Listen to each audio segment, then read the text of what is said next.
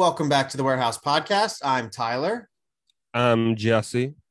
And I'm Eli. And we are back for another lovely episode of our Orioles-centric podcast because the Orioles are kind of good now, question mark? Yeah, I mean, I'm pretty hyped about this team right now, I gotta say. Yeah, I mean, this is like the most watchable the Orioles have been since 2017, maybe 2016. Maybe they were more watchable than 2017. I don't know. It's right. Debatable. Yeah, and the game that we played against the Rangers when we won 9-8 in extra innings, I mean, that was just amazing. So obviously, there were a lot of problems in that game, but it was such an amazing game, right? Like the Orioles still gave up 8 runs, right? The bullpen gave up some key home runs, et cetera, et cetera. But the fact that we won and it was such an amazing game and how it happened, and that was really cool. So yeah, no, we were able to kind of see like the light at the end of the tunnel. Now it's within reach and it's pretty awesome, and everybody on the roster is contributing and it's a lot of fun. But yeah, I mean, before we get into that, guys, how are you doing? We haven't talked in a bit. How are things? Eli? Things are good with me. Good.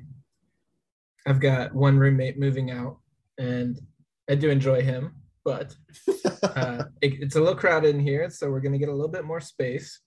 Nice. I'm going to get a nice little rowing machine, like those mechanical rowing machines. Mm-hmm. And so I'll have a way to work out at home, and we're going to put a nice little office in. I'm thinking about a back patio, and I'm kind of I've engaged the like homeowner project mindset. Yes.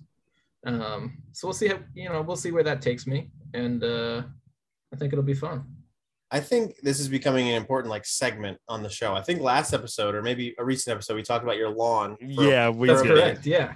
That's correct. Now we're talking about a patio and an office and a rowing machine. I think I try hard to not talk about work because work takes up enough of my time. And so that's really all I got going on outside of it besides Netflix.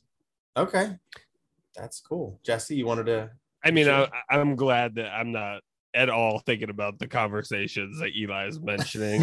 God. For myself, like I'm definitely glad I'm not. Yeah, that doesn't interest me personally, but not that I wouldn't hear you talk about it, but that I don't want to think about it for myself. So yeah, but I know Tyler, you've been doing this for a while. Like this has been kind of on your mind for a while.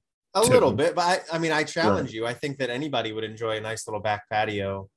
They can go and relax in an Adirondack chair with some, I don't know, like an IKEA piece of like side table furniture that you built with your own hands that could crumble at any moment because who knows. You do have to remember Eli lives in Florida, so yeah. I wonder how much this patio is actually going to find itself useful. I don't know. I would think more useful there than most. Oh, really?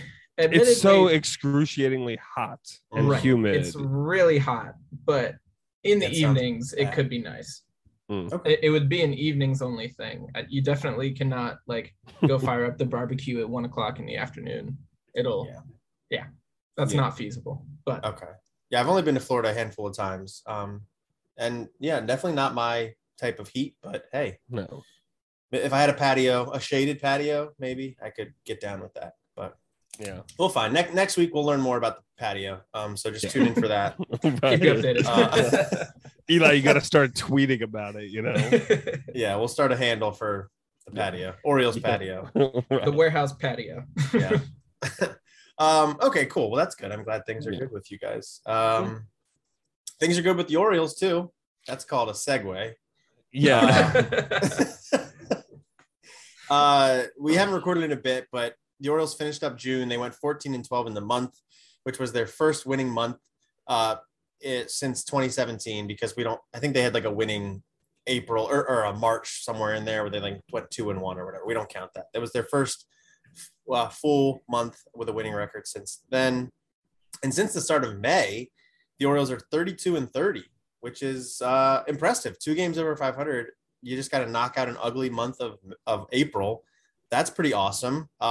So, I mean, I kind of just talked about it a little bit where I said we're starting to see kind of the pieces come together, the light at the end of the tunnel, et cetera. do we feel like what we're seeing is real? Have the Orioles truly turned a corner, Eli, or is this a little bit of smoke and mirrors at work? No, I definitely think they have. I think that, this is something we've talked about on the past or on the podcast in the past, but the Orioles are definitely at a disadvantage because of the strength of their division and having to see these behemoths all the time. And so I do think that the talent this team has not been reflected in their record for the last year or two. So, like we had the worst record in baseball last year, but do I think that we were the worst team? I don't think we were even close to the worst team. Like probably still bottom five, but I think, the Pirates and the Diamondbacks are playing significantly worse competition and competing with us for that worst record. So I think it's pretty inarguable. But here we are now, and we're still playing that good competition. We're playing almost 500 ball across the year. Tyler pointed out that, if those two Minnesota Jorge Lopez games go the other way, then we're just about 2 games below 500 on the overall record across the year. So we definitely, we have something here, and there's only more good things happening in the minors. Obviously, everyone saw the Gunnar Henderson news. MLB Pipeline's now calling him the number 5 prospect in baseball. Jordan Westberg's tearing it up. DL Hall is starting to look good. And I think that the good news is only starting for the Orioles.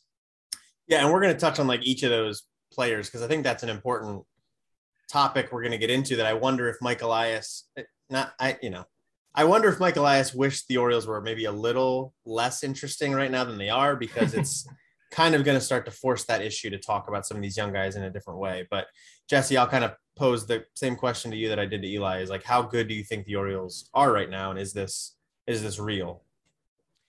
No, I mean, I definitely agree with Eli. I think the Orioles, this is a different team right now than we had last year, right? Mm-hmm. It's definitely a different team. I think a little bit of the record could, the record over 500 or about 500. I think if we were to start the season over and like pick up right where we left off, I think the Orioles would probably get close to 500 across the whole season. I do wonder a little bit. The starting pitching is still a bit of a concern. It's a large concern in my mind. And, we've been having some guys perform really well recently. Spencer Watkins, is really overperforming from what you would expect from him. So I think I think this is a confident bunch right now overall. I think they're really excited. I think they're playing with a lot of energy. A lot has been made about the Orioles being a really resilient team this year, which based on just watching their games, definitely appears to be true. So I think it's a young, energetic team, or it at least has a lot of young talent within it. And it's an energetic team, and I think they're playing really well right now. But I do think we might be overperforming just a bit overall.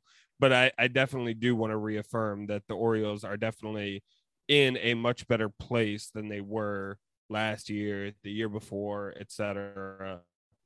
And that it is only going to get better, I think, from this point moving forward, barring some, catastrophic injuries or something like that, right? We lose Adley Rutschman, or, Mountcastle goes down for the season or something. But overall, I mean, I definitely think like the Orioles are in a much better place, and I think they're going to get better. Yeah, I think the injury thing is an interesting point because, offensively, the Orioles have been very lucky with injuries. But on the pitching side, they've had like everything happen to him. It feels like losing John Means right away was a disaster. They had Chris Ellis went down. Dean Kramer missed some time. Like that's kind of a lot to happen to a pitching staff, and for them to still be kind of chugging along is impressive and encouraging. And also, like you said, they're probably playing a little bit above their head right now. But if you just look at like some other metrics, just like run differential, what their record should be based on run differential. It should be 39-44 as we record, and their actual record is 39-44. They've gone 13-15 in 1-run games. So we're not seeing like that 2012 magic where they were winning like 80% of 1-run games or whatever it was. And like they had a really bad April, but again, since May 1st, they're a 2-game above 500 kind of a team. And I think like every day we go where that is the case is more evidence to suggest to me that this is kind of what the team is. They are sort of that mediocre overall sort of a team because they have, I think, they have a good like core 5 in that lineup, probably Mullins, Hayes, Mancini, Mountcastle, Rutschman. Then it gets a little bit mushy after that. So that's not really quite a playoff team. The pitching staff has some bright spots, but who knows? And then the bullpen's been really good up until this last week or so, but will that sustain? So I think all of those things in my brain, that just feels like a 500-ish team. So I totally buy what the Orioles are doing. And I think this is probably happening a season sooner than I expected it to. I think I expected this kind of a season next year with the Henderson up and Westberg up, and it was going to be like a 500 team. And then 2024 was going to be the let's go for 95 wins and a playoff spot. So that's really exciting. And I think that makes next year a little bit more likely to be like that let's go for it kind of a year, which is really exciting. But I don't know. Is that maybe jumping the gun a little bit? Do you think 2023 can kind of be like that sort of a team now, Eli? I think the next year the Orioles shoot for 500. I don't think they necessarily shoot for a playoff team. But I think, going 500 is a reasonable expectation. And I think that, I don't know, with the expanded playoffs, 500 gets you closer to the playoffs than it used to. So, and the division, not the divisions are changing, but the strength of schedule and the distribution of the schedule is going to change. So that could add another win or two, I think. But... Right. Absolutely. I think I think we're only supposed to play, 12 games against each team. I think we play 4 series or something like that. Okay. That sounds reasonable. Yeah. Yeah. And so it definitely should help the Orioles, maybe more so than any team in the bigs. And I think things are coming together to start making a run here in probably 2 years. Okay. So Jesse, do you have any expectations for the Orioles in the second half? Can they get to 500 on the season, or maybe just have like a 500 second half of the year? Or do you have any expectation there? I wouldn't say an expectation, but I mean, the Orioles are, I think right now we're just 5 below 500. Right. So, I mean, just string another couple months like June together and you're basically right there. So if the Orioles make 500, I mean, I am surprised the Orioles are in this position at this point. It seems like the Orioles really turn things around really fast. And, kind of that is the reason why I think a little bit of it is smoke and mirrors. Right. But, but overall, I mean, if the Orioles ended this season at 500, I wouldn't be terribly shocked at this point. Even though if I don't bet, but if I were to predict one way or the other, I would think the Orioles would not end the season 500 this year. Okay. Yeah.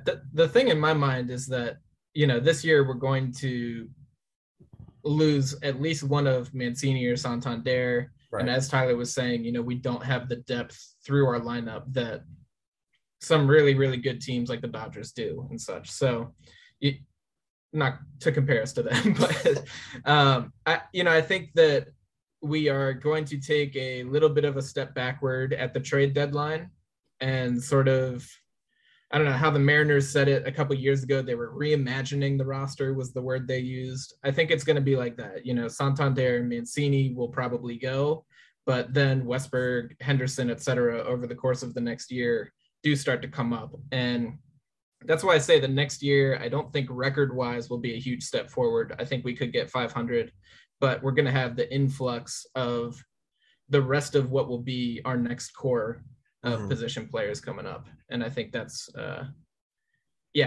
expect good things out of them, but there's inherently going to be some struggles with rookies. So I think we'll pretty much stay par from this year to next. Okay.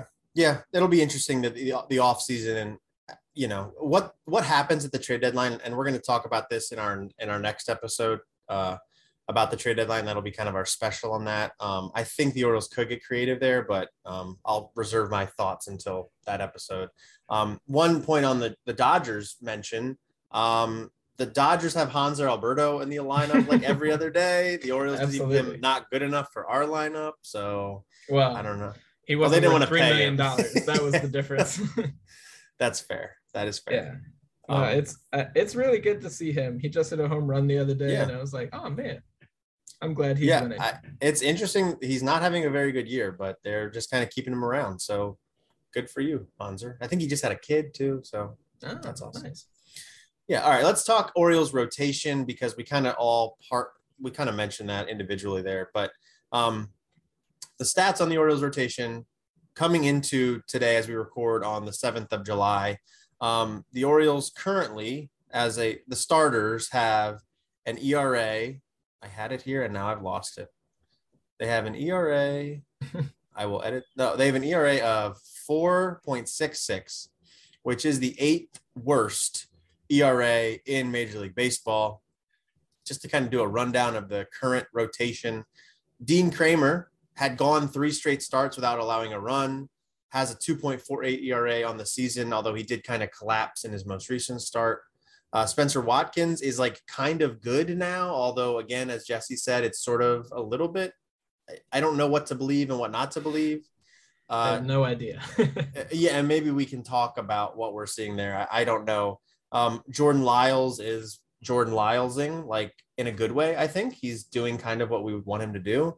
And then Tyler Wells has been fantastic, but I'm starting to get worried about innings for Tyler Wells, and Brandon Hyde even said as much. And then we've got the 5th starter spot, which is currently Austin Voth, but I don't know. That doesn't feel great. And we've got DL Hall kind of just all of a sudden dominating again in AAA after going through apparently some stuff where he thought he was tipping his pitches. So I don't know. It doesn't feel like an elite staff to me. Some days it looks better than others. Eli, you're the pitching guy around here. Can you make sense of what's going on there? I'm just laughing because I think that Spencer Watkins is kind of the microcosm. It's like, just because, he does nothing exemplary. Like, he can spin it a bit, but you go check out his Baseball Savant page and there's a lot of deep, deep blue on it. Mm-hmm. And that's really not what you want to see, but he's been wildly effective. As resident pitching guy, I still have no idea what has been making him effective. It's really, really interesting. He definitely has been good though. I mean, he's just staying out of the middle of the plate. Yeah. He's just kind of flipping it in there and avoiding, too much hard contact. So kudos to him. Kramer has legitimately been good. I am a believer in him again. Last year was really, entirely lost. He didn't even look good in the minors last year, and I thought that he was a failed prospect. But now I'm starting to think we won the Manny Machado trade. So he looks great. Lyles, as you said, he's just been kind of doing his thing, like 7 innings and 4 runs, and that's all you can ask for him. That's what you signed him to do. And I think he's absolutely like a good pickup, a good signing. We've talked about how effective the bullpen's been. We've also talked about them just struggling over the last week, and that could be due to usage. So those high volume arms definitely are valuable. And Tyler Wells is interesting to me. That Tyler Wells doesn't strike people out. No. And that is a little bit concerning to me. Like I am worried that there will be a time where it just kind of catches up to him. He was such a dominant reliever and really did have good K numbers. So it's just interesting. He struck out 7, I think, this most recent outing, but before that, it was like, he'd go like 6 innings and strike out 3 guys, and it's like that's a little weird. Yeah. Yeah. So I am curious. I mean, obviously, the experiment is working right now, and he's doing such a great job, like staying off the barrel, that every start he's been effective. I don't think he's even given up 2 runs in like 4 starts or something like that. So. All in all, I think our rotation is in a stable where like all the ice is holding, but it's not very thin, and you just don't understand why it's holding. You don't understand how we've got this much weight on it, but we're here and it's fine right now. So yeah. And I will say about Watkins real quick, just from like looking at his Savant page, it looks like he's got a slider this year that he didn't have last year. And it's basically like a fifth of his total pitches is this slider now. Now, and it looks good. Like the batting average against it is just 162. And he's also throwing a little harder this year. His fastball velocity is up about a mile per hour. So maybe it's that simple, a new pitch and throwing harder. Like analytics, baby. Yeah. I think it's like, he's got his normal fastball is a bit of a cutter. Like he throws it at like 92 or so, but gets a good like 3-4 inches of movement on it. And then, he has had that slightly more distinct slider. So maybe. Yeah. Jesse, when I was talking, you were shaking your head like yes when I said Tyler Wells with the inning count. You were like worried about that too. Oh, absolutely. Do you want to like expand on that or anything with the rotation? But yeah, well, definitely. I mean, Tyler. So one, when he pitches, a lot of times like he looks like he's laboring a lot out there, right? So I mean, to me, he just kind of seems like, I don't know. He seems like a more of a bullpen piece to me, even though he's been able to pitch 5 or 6 effective innings for the most part.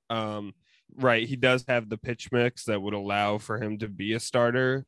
But yeah, I mean, I'm definitely worried about the innings count just because, right, he was a bullpen piece last year and he's like converting to being, this is, him being a starter this year. And that takes a big toll when you're starting from, and pitching it, over the course of 162 games as a starting pitcher.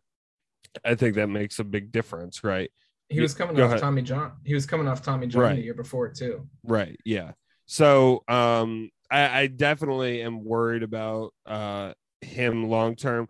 And it's kind of weird the Orioles are in this position because it seems like the Orioles should have, expected this and seen this coming a little bit more.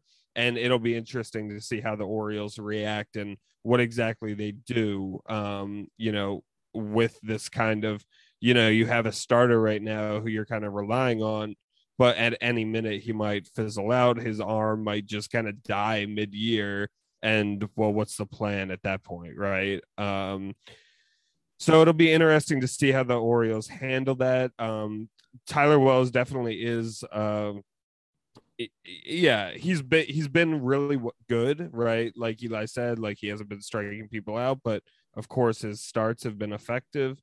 But if he did this the rest of the year, I'd be shocked, right? Like I think he's approaching his limit. And then just on the rest of the rotation, I mean, there, of course, I think just generally, like I share the same concerns that you both do. Not with Jordan Lyles, of course, is fine. But Spencer Watkins and Austin both, both of those are the concerns. And if if you don't have either of them pitching well, right, like we're relying kind of, the rotation is holding itself together based upon people having, above average performances, basically, right? So if they even kind of regress to what's normal for them, right, the rotation could be in a lot of trouble. I don't expect Austin Voth to be the 5th starter for the rest of the year, right? I think we're going to rotate through that spot. Harvey. But yeah, right. Yes, it's coming. Right. It's coming. Yeah. Oh, it is. So yeah, we're going to be rotating through that spot, but I mean, even, and yeah, so there's just a lot with the rotation that is going really well right now that I can't imagine continues on this same path forward. So yeah. Yeah, no, it's totally fair. Wells, I was looking at his innings. He's thrown 75 and 2/3 innings, I believe, this year. I couldn't find the quote while we were recording, but I think they asked Brandon Hyde, like, would you expect Tyler Wells to throw 150 innings this year? And he was like, probably not. And we're halfway through, and he's halfway to 150 innings, which tells me you're either going to have to start skipping him or you're going to have to shut him down at like September 1st or something and just piece things together. So that's a bit of a bummer, but it's also, they're not ready to make that push for the playoffs anyway. So maybe that's okay. And you can piece things together with a Matt Harvey or an Austin Voth or whatever you want to do down the stretch. And it's not the end of the world. But yeah, I mean, I think that I'm sure the plan was for Grayson Rodriguez to be here by now. So the fact that he can't be is a bummer. Because we wouldn't have this issue. We might not have Spencer Watkins. You probably would have hoped Kyle Bradish was pitching better and healthy. That hasn't been the case. He's apparently coming back maybe next week or something. I think he's pitching in a simulated game. So like, hopefully that goes better. And then I think the last big elephant in the room is DL Hall. I mean, is he ready? I don't know. Is he a starter long-term? I don't know. I mean, he just struck out 14 guys in AAA, only walked 2, went 6 innings. Like, maybe you want to see him do something similar to that a couple more times. But in general, I think we're kind of getting to the point where he's doing all he can in the minors. You kind of just got to see what he can do. And I don't know. The Orioles have to just kind of pick their spot in terms of when they want that to happen. I'm fine with him staying down a bit longer, but I know Orioles Twitter is clamoring for him to be in Baltimore as soon as possible. I don't know if you guys have an opinion there. But yeah, I would just say I would be fine with him staying down a little bit longer, but I think we're kind of just getting to the point where it probably does need to happen. I'm also okay with a little bit longer. I do think I'm like a little bit more patient than most, but I think that if he's down there in a month, we have a problem because, striking out 14 dudes is just about all you can prove. So right. It's just a matter of like doing it another time or two to build up some confidence, make sure he's really found that groove, and then get him up here. Yeah, I think that the pitch tipping thing was weird. I'm glad he got that sorted out.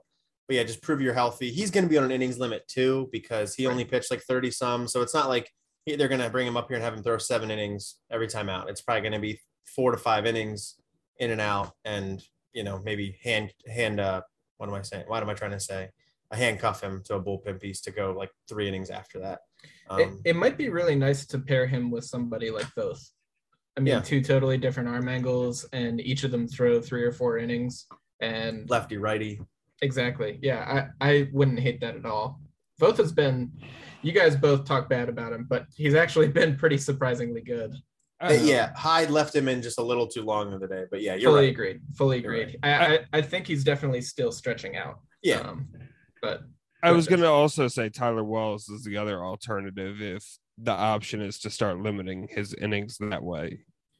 Yeah, but if you want to keep him as a starter, like just have him go through those modes. And you got to bring Hall up as a starter. And if it doesn't work, then you can do the bullpen thing. But you got to try him as a starter first. For me, I like the idea of skipping starts with Tyler Wells. I mean, you keep him on the same, routine. You like on those days that you're skipping him, you have him throw 50 pitches in the bullpen, just like pretty lightly.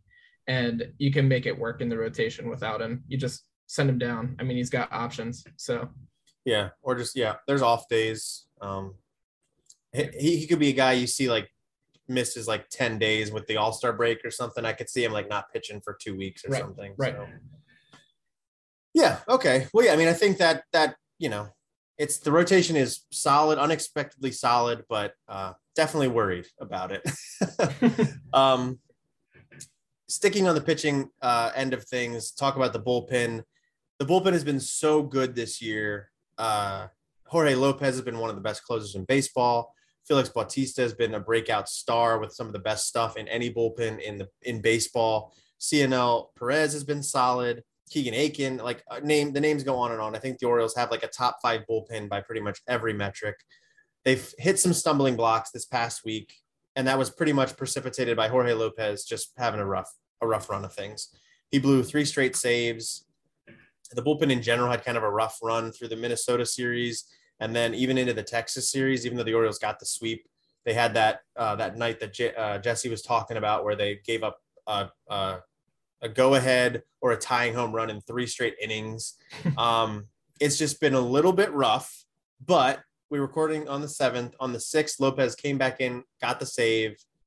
Things seem okay right now, but how are we feeling about the bullpen, Jesse? Are you feeling like the end is near, or this is just kind of what happens to a major league bullpen? Yeah, I mean, I'm not really worried at all. The only reason that I would worry about the bullpen long term is if they start getting overexposed, right? I mean, I've kind of been saying that. And if the starting pitching doesn't do what they need to do, I could see the bullpen, getting overworked and overused. But I don't think we're at that point now. And no, overall, I'm not worried about this bullpen. I'm not worried about the back end of the bullpen in particular. I think we have great, great back end pieces. So, yeah, no, I'm not worried. I think, of course, Tate, Bautista, and Jorge Lopez, it's yeah, I'm feeling really good about the three of them. So okay, yeah, that's cool. Yeah, Eli, are you kind of on the same wavelength there? Yeah, I agree. I'll take it even further than those three, though. I mean, even, all the way down to Brian Baker. Like, Baker had a couple tough outings like a couple weeks ago, but since then he's been electric. I've seen him flash 99 on the gun. He's looked good. Aiken had one rough outing, but has been dominant all season. Perez all season. I mean, yeah, I think the bullpen's electric. I think there is a stable core of like 6-7 guys in there that can compete with any bullpen in the bigs. And despite, 1 week of struggles, I have absolutely no concerns whatsoever. Yeah, that's good to hear. Talking about the overexposure and the overutilization of them as a unit, the Orioles relievers have thrown 339 innings this year. That is the fourth most in baseball. The pitcher with the most innings out of the bullpen is Keegan Aiken, which is unsurprising, with 49, followed by Jorge Lopez and Dylan Tate with 39 and a third each. I think that this is kind of how Brandon Hyde manages the bullpen is going to be like the takeaway, a big takeaway from this season. Jesse's got opinions. Do you want to talk? Yeah, I do. I mean, okay. So, I kind of sort of talked about this with Eli the other day, but there are enough situations where I just don't now, granted, Brandon Hyde has a lot of weapons in the bullpen to work with. Mm-hmm. So, but there are enough times where I'm watching a game and I just don't understand some of the decision making that is going on. The clearest example is in my mind was when he put Nick Vespi in to replace Dylan Tate in that wild game against the Rangers. The Rangers. Mm-hmm. Yeah, right. So, Tate allowed 2 runners on, but he had 2 outs. And, he put Vespi in, and then Vespi ended up giving up the 3-run home run. Wasn't it Corey Seager, though? Huh? Yeah. Wasn't it Corey Seager? Yeah, definitely. And it was. You don't want to put a lefty into face Corey Seager? Well, I was going to say he did it because it was a lefty-lefty matchup. But, I mean, first of all, Tate is such a ground ball pitcher, right? Like, he doesn't give up home runs like that. What? I mean, yeah, I get the ground ball angle, but I just, Tate just put 2 runners on. He had faced, I think he had come in the inning before too, if I remember right. I mean, he's been out there for a minute. I don't know. I liked it. And I'm looking at stats real quick. Corey Seager has a better slugging percentage and OPS against lefties than he does righties. Mm-hmm. So reverse splits, at least this year. But interesting. Okay. I don't know. So, yeah, I mean, that was just one thing in particular that stood out. Like, I was upset when he did it at the time. And then, yeah, and there have been other situations, right? Like, where I just don't understand some of the thinking that goes into it. Now, granted, I've been on Hyde for a while now. I've had problems with Hyde as a manager for basically since he's been in Baltimore. Don't don't get me wrong, but and also I think that obviously he has a role in some of the Orioles' recent success. Right. I can't take that away from him. Right. But yeah, there are still bullpen decisions that happen from time to time where I really do get confused. So yeah.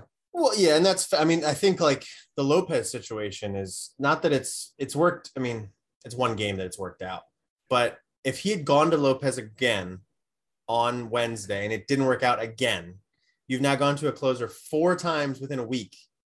That has to be like, what are we doing? Because prior to this year, Jorge Lopez was not a relief pitcher, or I guess, yeah, last year was for a little bit.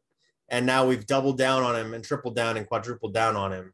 And now the Orioles could be a 500 team, but they're instead 5 games under 500. You know what I mean? Like, that's the kind of a thing that I was absolutely shocked that they put Jorge Lopez out there for the save situation yesterday. I did not expect that.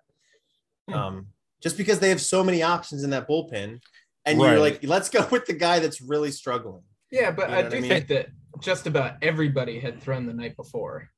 I think that was the larger factor there. Like, that was the reason we sent Vespi down to get Bo Sulcer up there just in case, was just to have arms in the pen.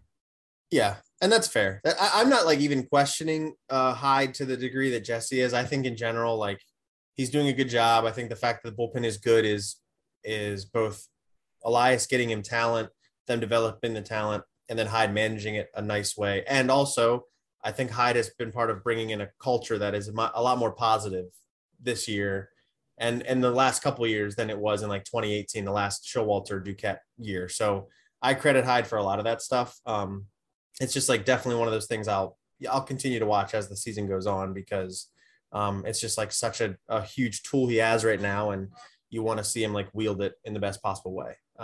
But yeah, I think in general this past week has been a little bit rough, but in general, I'm not worried about the bullpen either. There's so many weapons that they can mix and match that still obviously a really big strength of the team. Go ahead. Yeah, I was also just gonna say, when you hear you breathing into the microphone. Sorry, my bad.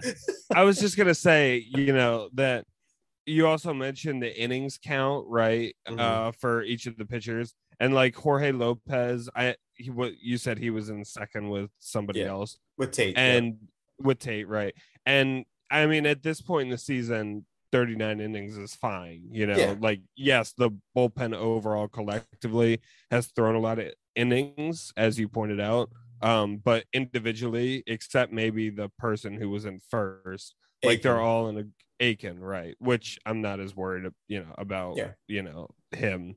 But yeah, 39 innings halfway through the season is fine for a bullpen pitcher, at least for the vast majority of them. So even that is not much of a concern if you look at each of the pitchers individually and their pace for where they should be at. Yeah, no, I think that's totally fair. Okay, let's talk about the infield, because I think this is an area that people are starting to focus on a little bit, because like we said, the Orioles are better than we thought. They're 5 games under 500. It's not out of the realm of possibility they win a few of these games against Anaheim or Los Angeles this weekend, who is not a very good team. The Orioles could come out of this weekend very close to 500. And if you're looking for weaknesses that are easy to upgrade relatively, the infield, I think, is the focus there, because currently, and as we record, they're playing a game with Jonathan Arauz. How do I say the name, Eli? Arauz. Jonathan Arauz is starting. Rougned Odor's gotten a ton of playing time. People have started to hate on him a little bit, although I'll protect him. And Tyler Nevin does get a start here and there. None of them are playing particularly well, at least on a stat sheet. And then you got Jorge Mateo, who we talked at length about last episode, who continues to be awesome on the base paths and in the field, but had a 502 OPS in June and a 355 OPS so far in July, which is obviously an issue. So meanwhile, Norfolk has Jordan Westberg and Gunnar Henderson and Taron Vavra.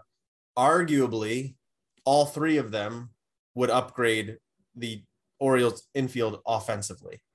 So I don't know what to make of it. I'm not trying to rush prospects, particularly Henderson, who just, like you said, Eli, just got named to the Futures game, is the number 5 overall prospect in baseball now, according to Pipeline.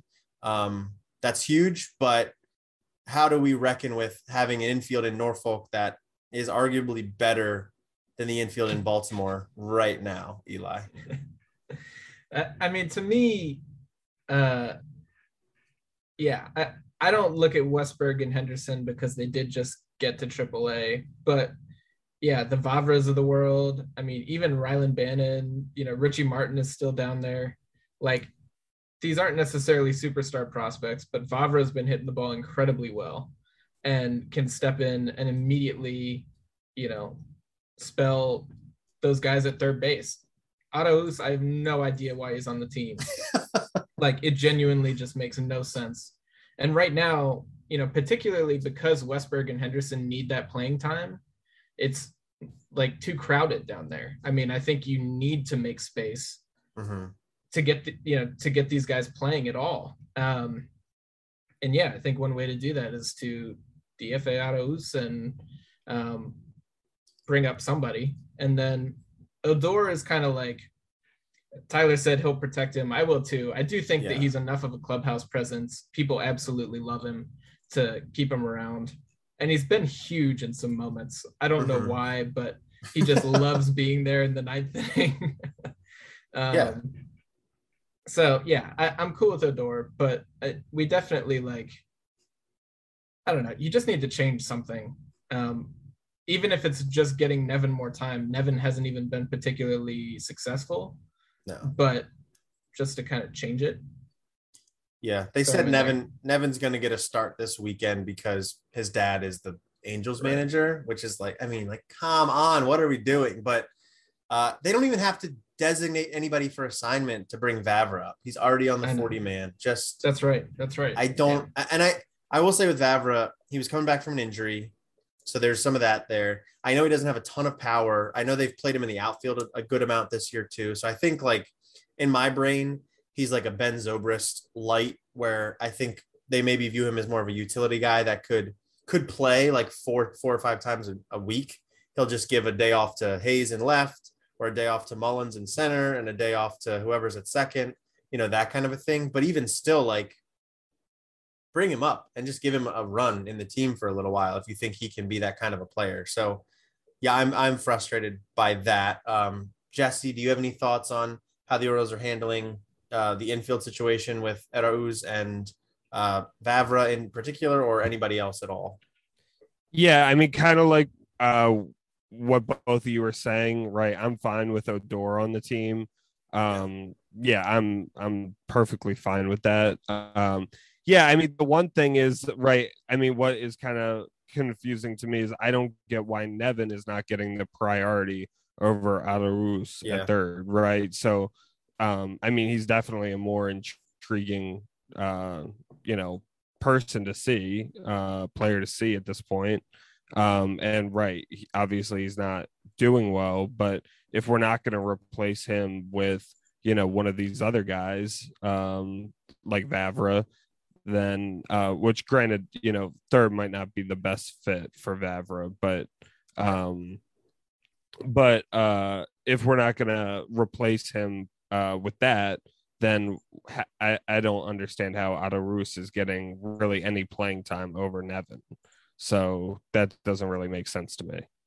Yeah, that is a total oddity that I do not understand at all. I would even rather have Richie Martin up right now, I think, than Arauz, because Martin is like an elite runner. I've liked what he does in the field this year more than a couple years ago. I would rather have Martin up. So I just don't understand the Arauz thing at all. But the other thing that I'll say is, Arauz kind of made sense when Urias went down, and you were like, okay, we need an extra body. But he's back, right? Yeah, Urias is back now and has already stepped into a couple games. So what is he still doing here? And actually, he'd been injured, so I hadn't even really thought of him. But I would definitely prefer him even over Nevin, right? So yeah, for sure. I'm we're trying to, if you're trying to think through who could make an impact on the team long term, I guess it would.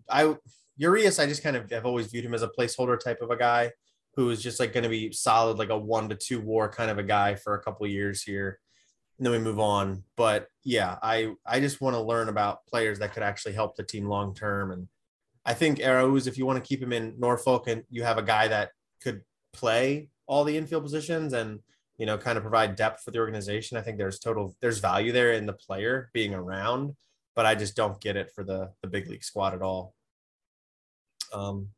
So what do we think? What's our like solution there? Is maybe like if we were GM, promote Vavra tomorrow, hold on with Henderson and Westberg. Is that kind of the thought? Yeah, agreed. Well, definitely Henderson and Westberg, I would not be promoting. Yeah. I mean, they're playing extremely well. And there's now Henderson Pipeline has him as the top infield prospect in all of baseball. Westberg was a college draft pick. Westberg, I think, will be up sometime this year. Yeah, I definitely see Westberg coming around later, but I do not think that right now. I mean, he's only been down there for a month or so. I think he's only played in like 15, 20 games. So, yeah, let him just get some time there. And you're thinking once the rosters expand, right? I mean, they don't even expand by that much anymore. It's like two. It's just one. 2 spots. Yeah, 2 spots. It goes up to 28. But I'd be okay with sometime. I'd be okay with sometime in August. I'm not necessarily dedicated to like when rosters expand. You know, I'd be fine with kicking him off, or kicking off somebody like Odor later down. I mean, nothing against the guy, but later you said on you were going to protect him like Tyler was. I'm protecting him for now. You're kicking him off. Protecting him for now, but when it's time for Jordan Westberg, a top 100 prospect, to get some time in the major leagues, it's time. Yeah, I mean, I've definitely come 180 on Odor from, I think it was preseason last year when there was like a rumor that the Orioles were like checking in on Odor. I was like, I think we were all like, no, yeah, right. But he's magic, man. He's magic. I will say I have not come 180. I've come like 95 degrees. I'm like over the line, but that's definitely not married to the dude. Look, I just am cool keeping him around for this year. After this year, we move on, but I like him. I like him for this moment. All right, let's wrap up by just talking about Adley Rutschman, just because he's no longer a prospect. He is now like a full-fledged Major League Baseball player. Actually, moments before we started talking this segment, he hit a home run. I know, and it's his first home run at Camden Yards. Oh, nice. That was exactly what I was going to say. Wow. Can I also just say I'm glad that none of us on the podcast panicked about him. Like, why would we do that? Yeah. No, all the announcers were urging us and telling us, hey, don't panic about this guy. Nobody in the clubhouse is worried. It's, in my mind, it's like, of course, like, right. Like, yeah, he's hitting 150 or 200, whatever, his first, week or two in the majors. Nobody was panicked. Nobody was even like thinking along those lines. But they were like, plenty of worried. people on Twitter were. Oh yeah, for sure. And the thing with him is that, and they've talked about this forever, is that yes, he's a very good hitter. I think I said this a couple weeks ago. If he was an outfielder and had the offensive profile he does, he'd be like a top 25 prospect. But it's because he has that offensive profile and he's an elite defender behind the plate. He was the number 1 overall prospect. So that's the thing, is like he had a slump not that long ago that was pretty bad. It was like 18 or 19 at bats, I think, without a hit or something like that. But the dude is really good behind the plate. He's like a top 10 pop time guy behind the plate. He's framing pitches great. Like he's awesome. He's awesome. I have like, there's nothing else to really say. He's not going to win Rookie of the Year because Julio Rodriguez is going to run away with that. But like, he's amazing. That's it. Yeah. The dude has really been incredible. And we had this conversation on our last episode. We talked about, how impressed we were that he was like keeping the nice patient approach, and the balls that he's seeing, all these pitches just have more action on them. So it's going to take a while for him to figure out how to actually get the barrel to it, get on plane with all this stuff. But he's starting to do it. He like is an innately talented human being. And over the last month or so, he's been, arguably the best hitting catcher in the game. Yeah, I mean, in June, he ended up having an OPS of 775 with 3 home runs, 10 doubles. He was hitting like a double every night for a while there. Right. That was awesome. So yeah, like these numbers are not like insane, but he's playing catcher, which is arguably the most physically demanding position in the sport. He's learning how to play at the major league level. like all these things together, and he's still productive, and he's an above average player. He's really good, and he's going to be really good for a long time. And yeah, I mean, we might not have breakout numbers this year, but I'm sure next year he'll hit the ground running. And that's very exciting. Jesse, any other Adley thoughts? No, I mean, just co-signing what you all said. He's great. So. Cool. All right, cool. I think that's all we've got for this episode. We are, as we talked about last episode, we are changing things up a little bit for our time. We're recording episodes closer together and then releasing them farther apart. So sometimes the content will be a little bit off, but we'll try to mention that when we do. As I said, we're recording this on the 7th, and we're also going to be recording in just a moment our next episode, which you'll hear in about a week's time from this one. What you can do to support the show is give us a follow over on Twitter at The Warehouse Pod. You can also subscribe to the show on your preferred podcast platform, Spotify, Apple Podcasts. You can also go to substack.com, thewarehousepod.substack.com. You can subscribe to us there, and we'll get you, will be sent to your email inbox instead of a podcast app. So try that out. Yeah, I think that's about it. Oh yeah, also like and review us if you can. Give us a positive review on Spotify. I went to a wedding like a month ago, and I got a guy to review us 5 stars on the spot there. So that's great, what we do. Tyler. Doing your job. By gunpoint. I was forcing him to do so. The grind never stops. Absolutely not. It was actually pretty incidental. He was really being very nice. And I was like, oh, yeah, this is us on Spotify. And he was like, oh, cool, 5 stars. So, yeah. Love it. Yeah, I think that's about all we've got, guys. Anything we all want to plug before we wrap up? No? Let's get out of here. All right. Yeah. Thank you all so much for listening to this episode of the Warehouse Podcast. Until next time, I'm Tyler. I'm Jesse. And I'm Eli. We'll see you next time. Without the ones like you, who work tirelessly to keep things running, everything would suddenly stop. Hospitals, factories, schools, and power plants, they all depend on you. No matter the weather, emergency, or time of day, you're the ones who get it done. At Grainger, we're here for you with professional-grade industrial supplies. Count on real-time product availability and fast delivery. Call, click Grainger.com, or just stop by. Grainger, for the ones who get it done.